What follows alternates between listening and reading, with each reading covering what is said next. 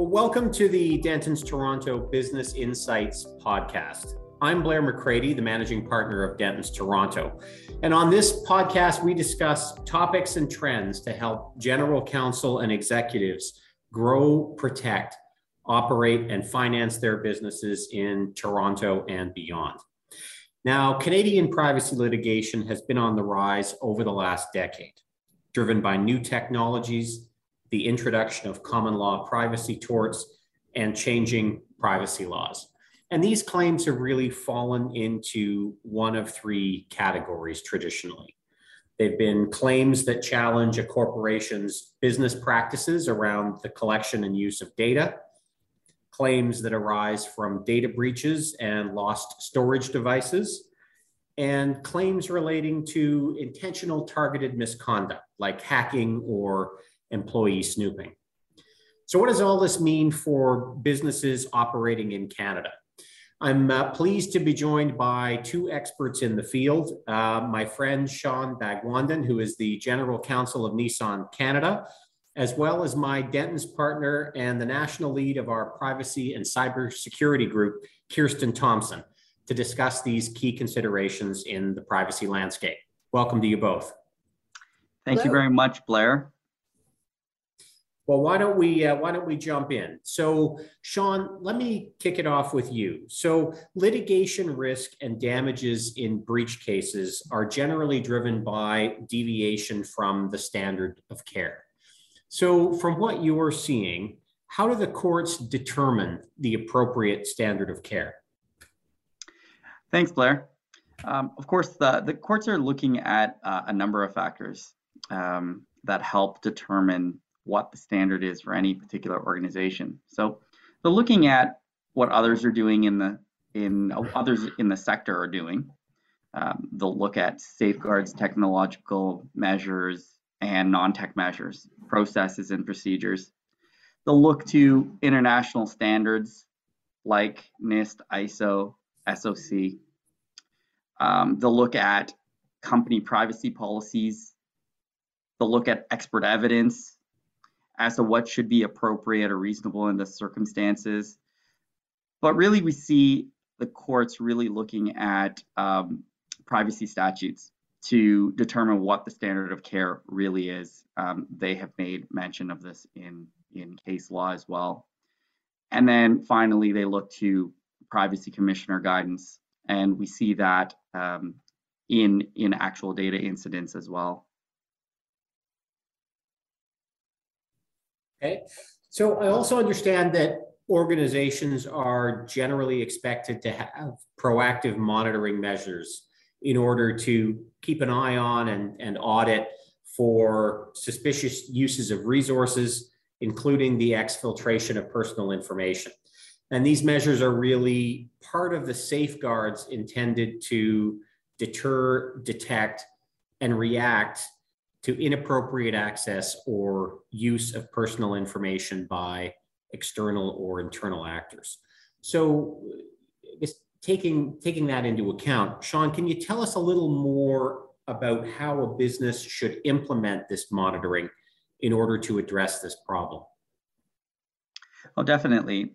Businesses can implement monitoring activities and controls differently, depending on their own operational needs. Those type of activities really need to be appropriate based on the information being handled, though. And that's all informed by best practices. To better detect anomalous activities, an organization needs to first establish what normal access patterns for various roles or functions of employees within that organizations are.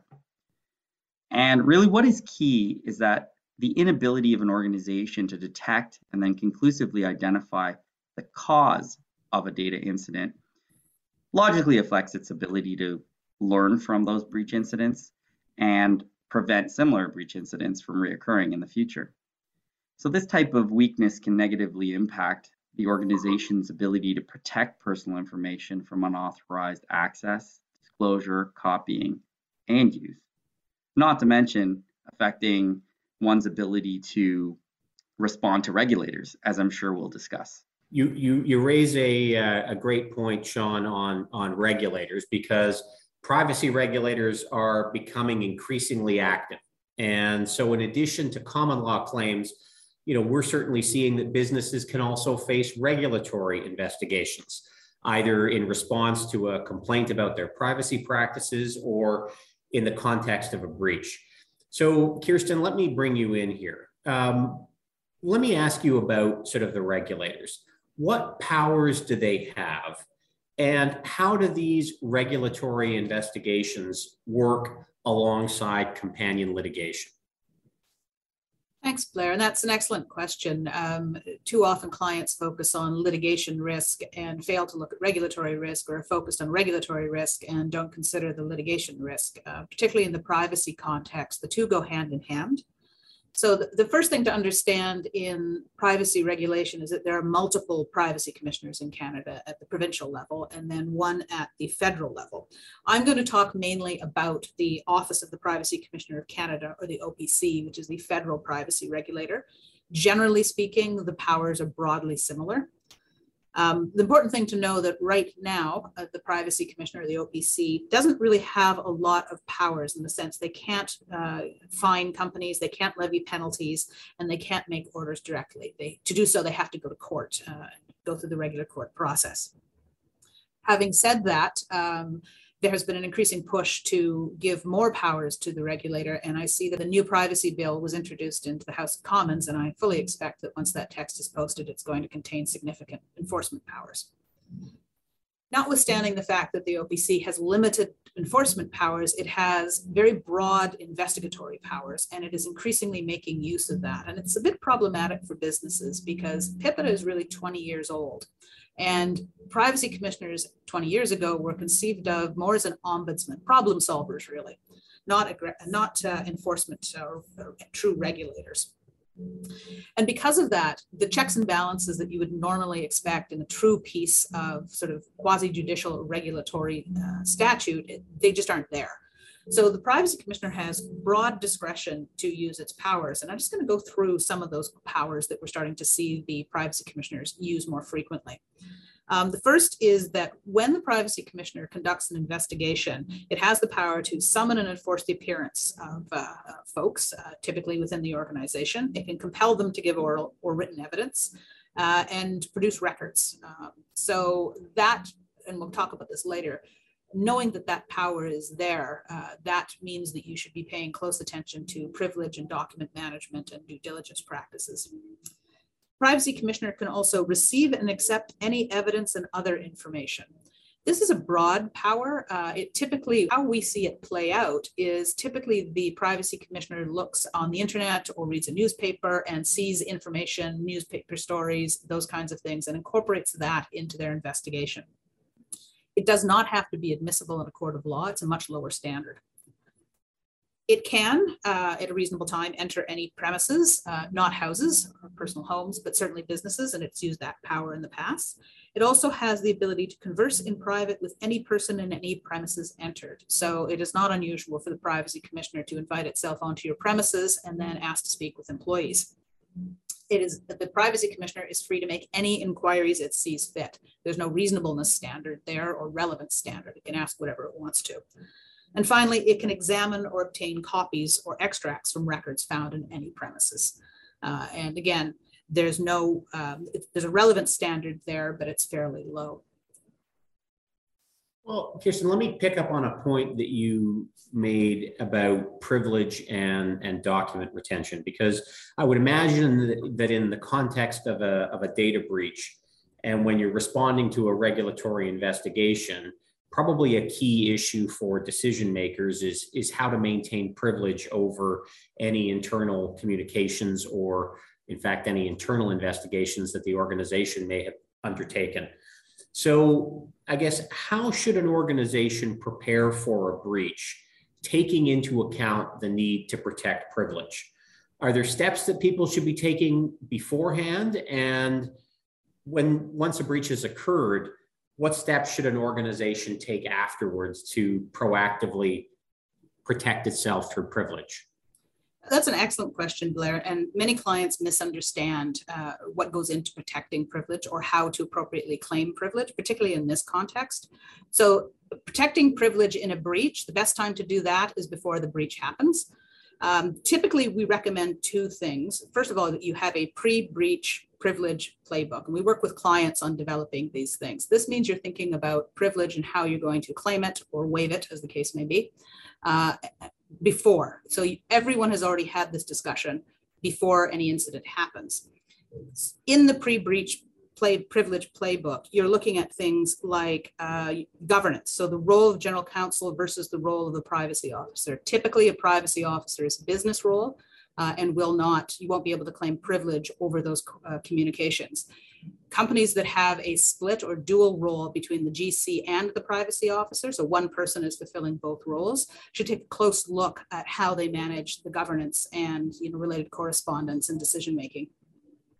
The other pre-breach stuff that usually causes companies some heartburn is all the pre-breach readiness and hardening. So this typically involves a cybersecurity firm coming in, doing penetration testing, perimeter hardening, those kinds of things. All of that is likely to be discoverable. Not a lot of that can be protected by privileges, except in some circumstances. So that is a conversation that should also happen before any breach. Once the breach happens, you're really looking at post-breach response and remediation. And that point, you have to be very careful about not inadvertently waiving privilege. And the other point is asserting privilege against the regulator. Companies like to lead in responses to the regulator and to others by saying, we had a cybersecurity firm in, they gave us a report and it was all fine. And when you say something like that, it opens the door for plaintiff's counsel or the regulator to say, oh, a report, please, we'd like to see that. And then you get into a fight about trying to claim privilege and explain that you didn't, in fact, waive privilege. There is case law, that's the Casino-Rama case, where the casino, the defendant here, referred to a report in its certification materials and was subsequently required to disclose portions of that report. Also, there's a case, this is in the health law context, and the privacy commissioners, the provincial privacy commissioners in that context do have order-making power. The Ontario provincial privacy commissioner ordered a health lab to produce cybersecurity reports it had claimed privilege over because it failed to itemize in sufficient detail what it was claiming privilege over. So it failed to justify why it was claiming privilege. And in that case, the Ontario Privacy Commissioner, unable to make its own determination of whether or not the materials were privileged, ordered them to be disclosed. So be very, very careful about what you're going to claim privilege over and how you're going to protect it and the inadvertent waiver of privilege. So here's a question for both of you, because we're starting to see increasing judicial caution and scrutiny of privacy claims in the Canadian courts. Could you give us a little insight into some of these trends and what they mean for decision makers? Sean, maybe we can start with you on this one. Sure, definitely, Blair. What we're seeing really are current trends of judicial caution, I think is the best way to describe it. And we're seeing that from a lot of recent certification cases. A good example of that is the Simpson v. Facebook case and Justice Belobaba, where he really did focus on the test for certification and the focus on the need. He focused on the need for some basis in fact. And in that case, he determined that there was no real evidence in the record that any Canadian user's personal data was actually disclosed. That is an interesting example of the judges being a little bit more cautious in their determination of certification. We have other cases like the Chow versus Facebook case, where the judge determined that the courts have to exercise a robust gatekeeping function to weed out claims of dubious merit. And this has to happen early at the certification stage. These are all precedent-leading cases and have been relied on by other judges and will be relied on by other judges likely in the future. Other cases such as Winder versus Marriott, we see that the tort of intrusion on seclusion was found to be not available where a defendant is a hacked company as opposed to actually being the hacker itself. We have other cases like Holmesy versus Google, where we see that the courts determined that there was imprecise and general factual allegations in the claim that were insufficient to satisfy the threshold requirements of establishing arguable cases. The judge determined that they must be accompanied by some evidence in order to establish an arguable case. All of these cases show an increase, as I'm sure Kirsten will agree, in the judges being a little bit more cautious in certifying class actions in the space. All right, so Kirsten, sort of based on these trends that we're seeing, what do you think the key takeaways are for decision makers, who may be focusing on this as a priority for their business? Well, as always, it's a good idea to have these conversations in advance of an incident. You want to have the information before you need the information. So what decision makers should be doing is having conversations about what the standard is, know what it is, be abreast of developments, know that it is changing, and against that standard, evaluate your safeguards and processes, etc. That is not a one and done effort. That is an iterative effort. So it could be annually, could be quarterly in some sectors. I encourage decision makers to be forward thinking about privilege, how you're going to claim it, how you're going to waive it, how you're going to manage the governance roles. Be aware of the litigation trends and outcomes. It's changing rapidly and it varies amongst the provinces.